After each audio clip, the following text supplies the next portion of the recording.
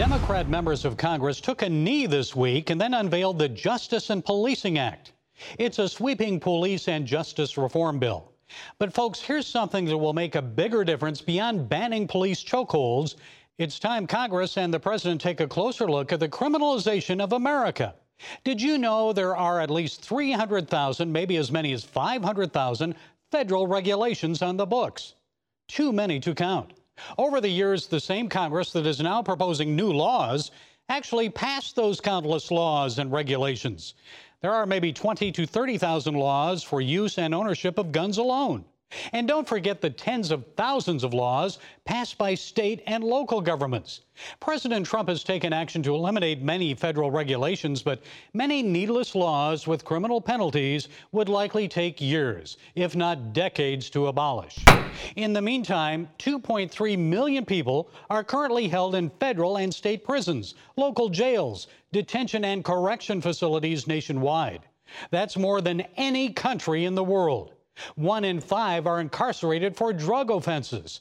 Possess a few joints of marijuana or grams of cocaine, go to jail. Well, I could go on, but you get the point.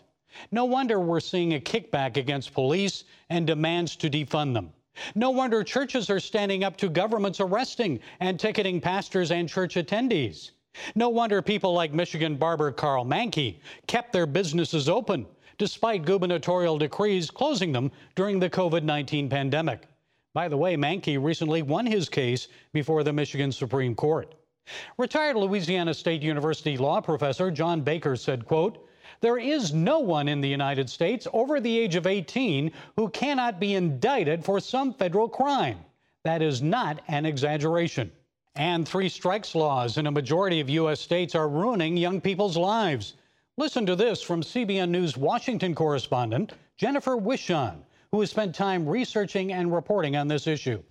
In some cases, you have young people that have gotten into some trouble and then they get caught stealing a pair of socks or some chewing gum at a convenience store. 3 strikes and you're out, and they are serving a life sentence. And again, think about the toll that takes on that person's life, on their family's lives. And also to the taxpayer. It costs about $30,000 to $60,000 a year per inmate, depending on what state they're in, to keep them incarcerated. $60,000 is a salary a lot of Americans would certainly like to have. Folks, a nation with an excessive number of laws and regulations is a nation of unfree people. It's time for all of us to break the chains of big government criminalizing our people, crushing our nation's spirit and liberties with absurd rules for servitude. We should demand that Congress and the president begin immediately to bring real and lasting change to this nation. So where should we begin? How about starting with the 10 Commandments? It's that simple when we look to God instead of government for guidance. Well, that's it from the Global Lane. Be sure to follow us on Facebook, SoundCloud, iTunes, YouTube, and Twitter. And until next time, be blessed.